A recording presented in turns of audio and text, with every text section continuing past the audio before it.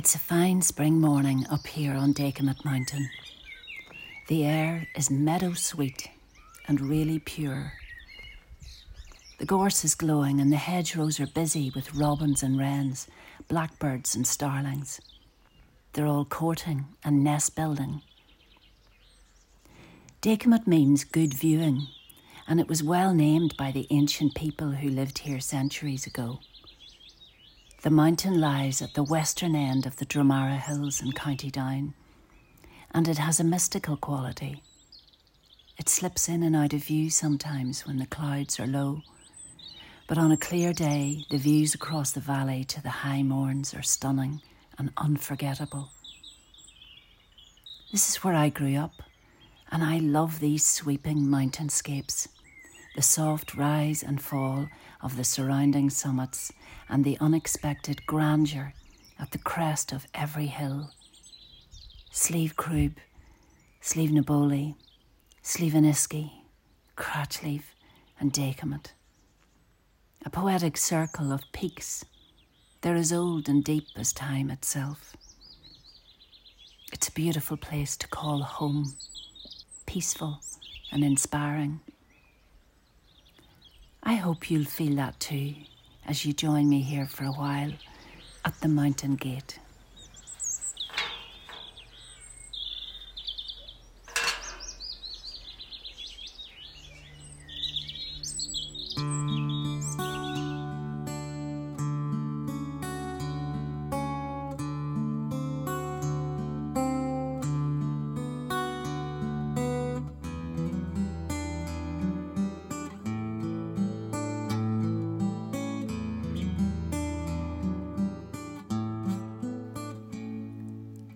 There's something about the rising sun in spring that my soul cannot resist. I can hear it in my sleep, softly pulsing as it floats upwards through the indigo horizon that lies beyond our Dromara hills. Often I rise early to watch them all awakening just before the first shafts of light pierce the darkness. Our singing birds can feel it too, and they start to tell their stories in tiny notes that sparkle in the sleeping trees. Robins and blackbirds, blue tits and starlings, all piping softly in the pre-dawn, increasing their volume as the light gets stronger. It's my favourite sound of home, and it called me back from the city a few years ago to build a new house on the footprint of the old homestead here in the mountains. One bright spring morning, with the sun glowing around our hills, I drove into the yard to take a last look at the farmhouse and to give thanks for the shelter we knew here. As I turned the key in the lock, I noticed the faded red velvet curtains in the living room were disturbed and pushed apart. With an anxious heart, I crept into the empty room to find twigs, some strands of wool, and barley straws lying in the scattered ashes on the carpet in front of the old hearth. As I knelt down to have a closer look, there was a sudden fluttering clatter in the hallway, followed by an uneasy silence. I waited fearfully, watching the open door that led to the hall. Within minutes, she stepped lightly into the room, twisting her head from side to side and pecking at the carpet. A magnificent yellow-beaked starling, her iridescent plumage shimmering in the morning sun. When our eyes met, it felt like time stood still, me kneeling transfixed on the floor and the starling watching me with dark, unblinking eyes. Without thinking, I heard myself say, "You can't build here, darling. It's not safe in the chimney. This house is coming down." She tilted her head thoughtfully as if she understood. "You'll be welcome in our new home," I said, getting up slowly off the floor. In a split second, she flew up in a black swoosh and perched on the windowsill before tearing furiously at the curtains and the glass to get free. Very slowly, with my heart racing, I crept up behind her and gently grasped the little velvet body in my cupped hands. In the sunlit silence, I carried her like a flickering candle to the back door and set her free. And then she was gone, a fading silhouette disappearing into the high sycamore swaying in the breeze. I said goodbye to the old house and drove away, carrying the memory of this moment in my soul.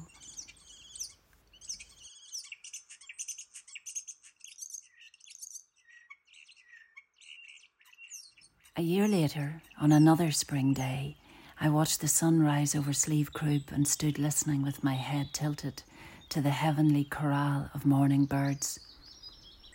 In the choir, I thought I could hear her, and something I cannot describe stirred deep in my heart. In the late morning, I took a walk down the driveway to our new black post box to collect the mail. I turned the keys in the lock and opened the little door to find a few letters lying on a soft bed of twigs and wool and barley straw. I lifted them gently and closed the door, wiping the tears away with the back of my hand. I looked up into the high sycamores, and in the dazzling light I saw her perched on a top branch, warbling and murmuring in the breeze. The next day, I asked the postman to put our letters in a plastic container underneath the box until the nesting season was over. And sometimes, in the mornings just before sunrise, I think of her, safe and sound outside, and I want to sing with the choir of birds a little hymn of thanksgiving for the comfort and the shelter of our nests up here in the hills.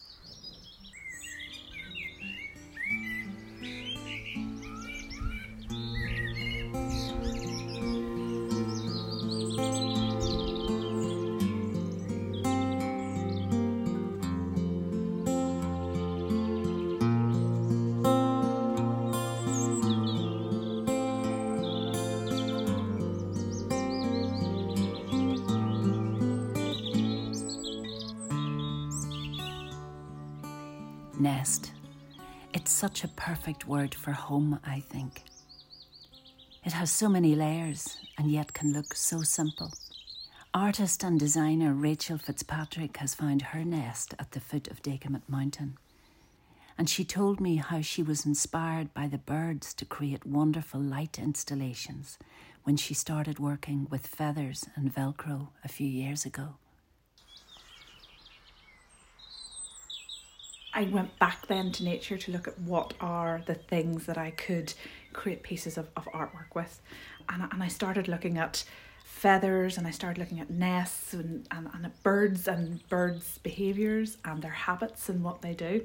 And looked at various different birds. So we had the weaver bird, for example, and it's the male bird that creates the nest. It's not really a nest as such, more than a sort of a sculpture or a structure. It almost looks like an ark. And what he does is he collects together a whole load of bits and bobs that he thinks are fairly spectacular and builds up this really sort of tall mound, and then lays out all these little fancy bits and bobs at the front of it to attract a mate. And it depends on where the bird is as to what he will collect. So if he's near the beach, sometimes it's little sparkly bits of glass. If it's in a more urban area, I saw a photograph of a bird who collected clothes pegs. So these lovely blue clothes pegs were laid out for his mate to come and think, oh wow, this is fantastic. Not sure how well this would go down in the human world, but for the weaver birds, this was awesome. And I suppose I love that aspect, and the parallels I could draw with that within my own practice, within my own work, that I was taking a material that maybe was a bit mundane and turning it into something a bit more magical.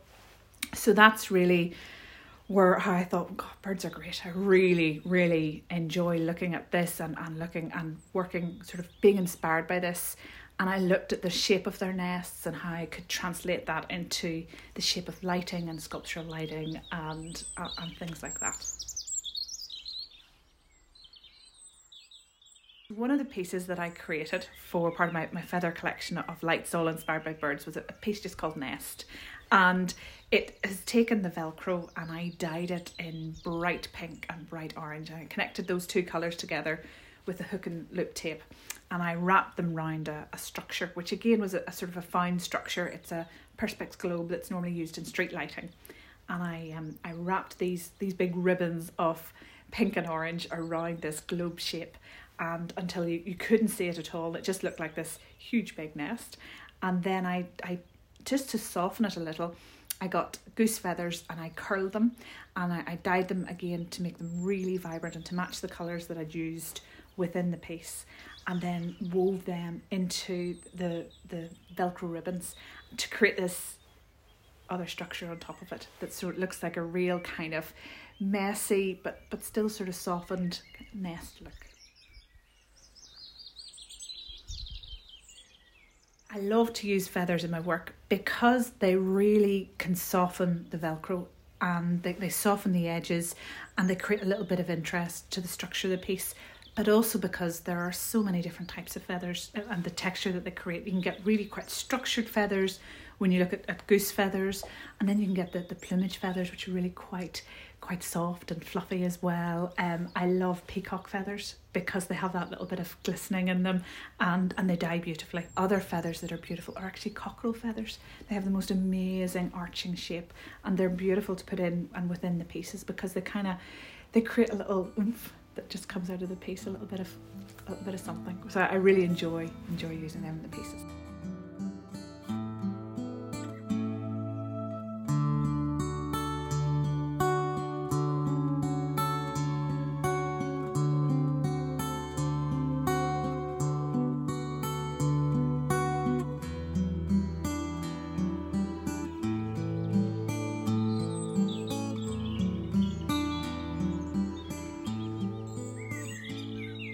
In this area at the moment, it's just alive with birds, and you can look out the window and you can see a bird with something in its beak, and it's normally a little piece of grass or a little bit of dried something or a feather, and they're busy, and they're hopping from one place to the other, normally back to a tree. Or we have in the sort of the eaves of my house, we have a couple of little starling nests, and they are beautiful. The structure of them is so delicate, and you look up at it and you think, how is that staying up there? I don't know where's the super glue? It's just amazing, the engineering of it.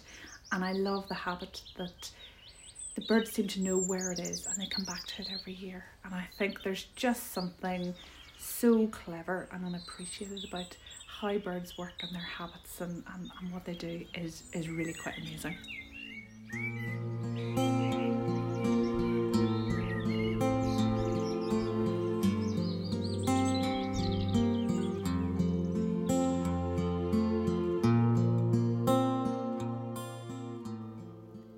On bright spring days, when the little birds are busy courting and building, their larger cousins, the red kites, can be seen sailing gracefully across the summit of Dechomet Mountain. They are mesmerising to watch, swooping and soaring with their bronze plumage flashing in the sunlight. These magnificent birds of prey found a new home here a few years ago. Shelagh Henry is lead tour guide with Red Kite Tours Northern Ireland.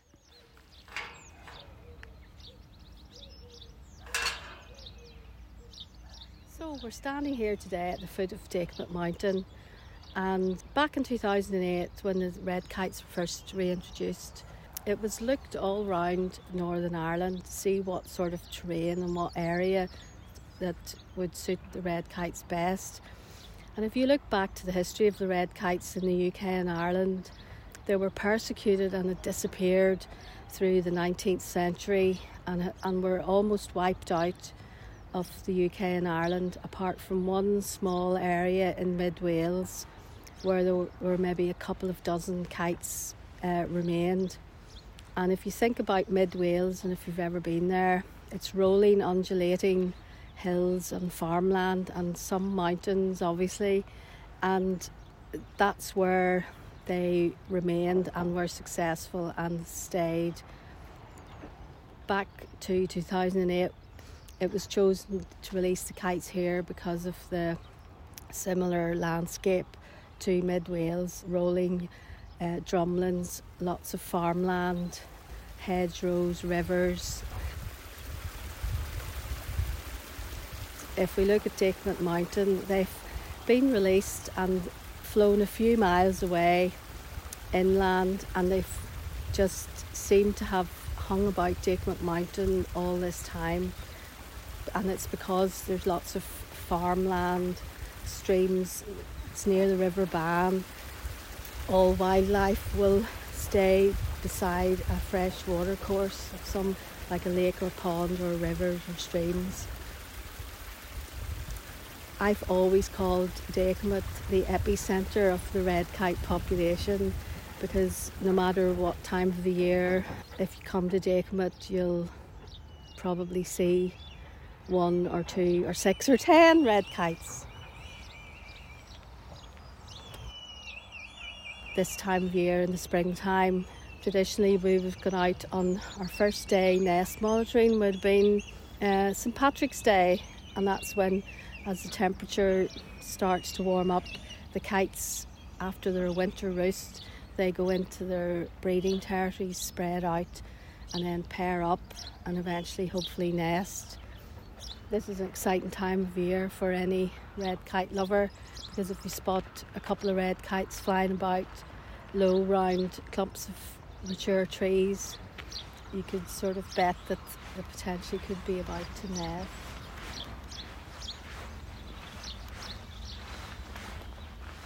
A red kite is really distinctive. Everybody these days has got used to buzzards flying about because they've become really common in the last 15 years.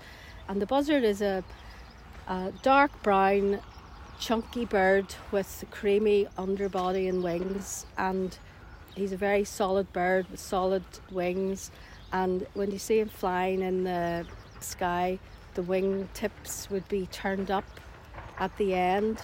To distinguish a buzzard from a red kite, the buzzard has a fan-shaped tail, but when you see a red kite, it's a more elegant bird. Its wings are more outstretched. It's a larger bird than a buzzard. Its wings are slightly kinked in the middle, but the thing that distinguishes it the most is its amazing shaped tail. It's got a long tail that forks at the end, and then when you see them manoeuvring in the air, flying about on the thermals, they use this beautiful fanned and forked tail as a rudder to turn and twist in the wind. As its name suggests, red kite, it's a reddy, rusty brown, but it's got a grey and white, almost stripy head down to its neck and shoulders, and then these magnificent rusty red upper wings. Underneath there are flashes of white as well, and this very long tail. And we've been watching the one kite just earlier there gliding overhead, and you can see, I describe it as its tail coming out the back of its body, and it looks like but it's that long and thin, it's like a school ruler, but then right at the tip it's got a little chipped fork end to it. If you're lucky enough to hear the call, now you can hear the buzzards calling all the time. They're very vociferous, very loud, very noisy, and they sound like I think they sound like a cat meowing, kia, kia, meow, meow. But they call all the time. But red kites, they're more, they don't call a lot, but they'll call to each other when they're breeding, and they'll also in the winter time, as they're coming into the communal roost, they will call to each other. I always think they may be saying, you know, here's a good tree, let's park in here for the night. So anyway, the difference between the buzzard and the kite, I have to get my whistling right here. It's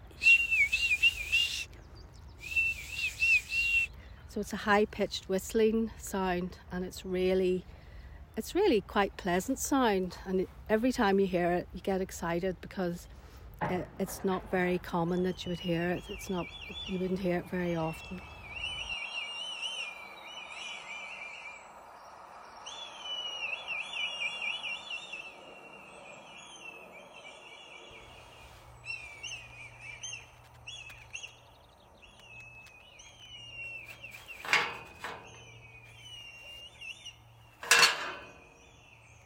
Dechomet Mountain, home for Northern Ireland's red kite population.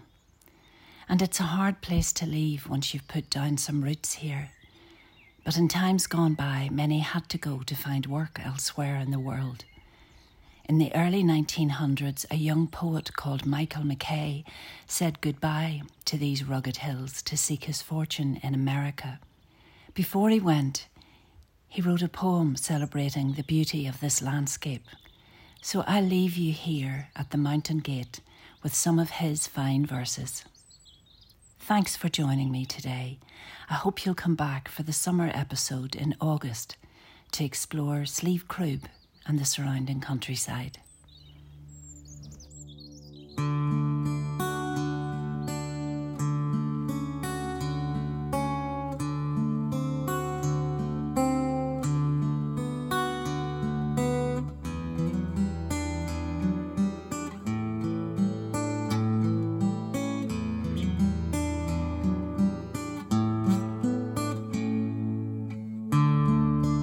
Through Dechomet as you wend your way, what beauties to be seen, all o'er its mountain tops so gay and valleys evergreen. Fair nature's hand has wrought most grand upon this spot of ground, for scenes so great, in truth I state, elsewhere cannot be found. A mountain bold uplifts its head above the grassy meads, where many crystal streams are fed that murmur through the glades. So great the sights all o'er its heights would take some master's hand, for to portray the scenes so gay found on this mountain grand. Upon its highest summit stands an ancient fort or cairn, and for the view it commands unequalled is in Erin. The Irish Sea, though can describe likewise the Isle of Man, all Ulster gay from Belfast Bay to the Upper Bann. It seems as history does show that this romantic fort was to the Druids a favourite resort. When morning dawned they would ascend their god the sun to greet, and there would kneel while with zeal a prayer they would repeat. Around it is a level plain of pretty large extent, to recover health and banish pain, large numbers it frequent. But now I will quit this charming scene and downward wend my way, that we may view some scenes anew found on this mountain gay.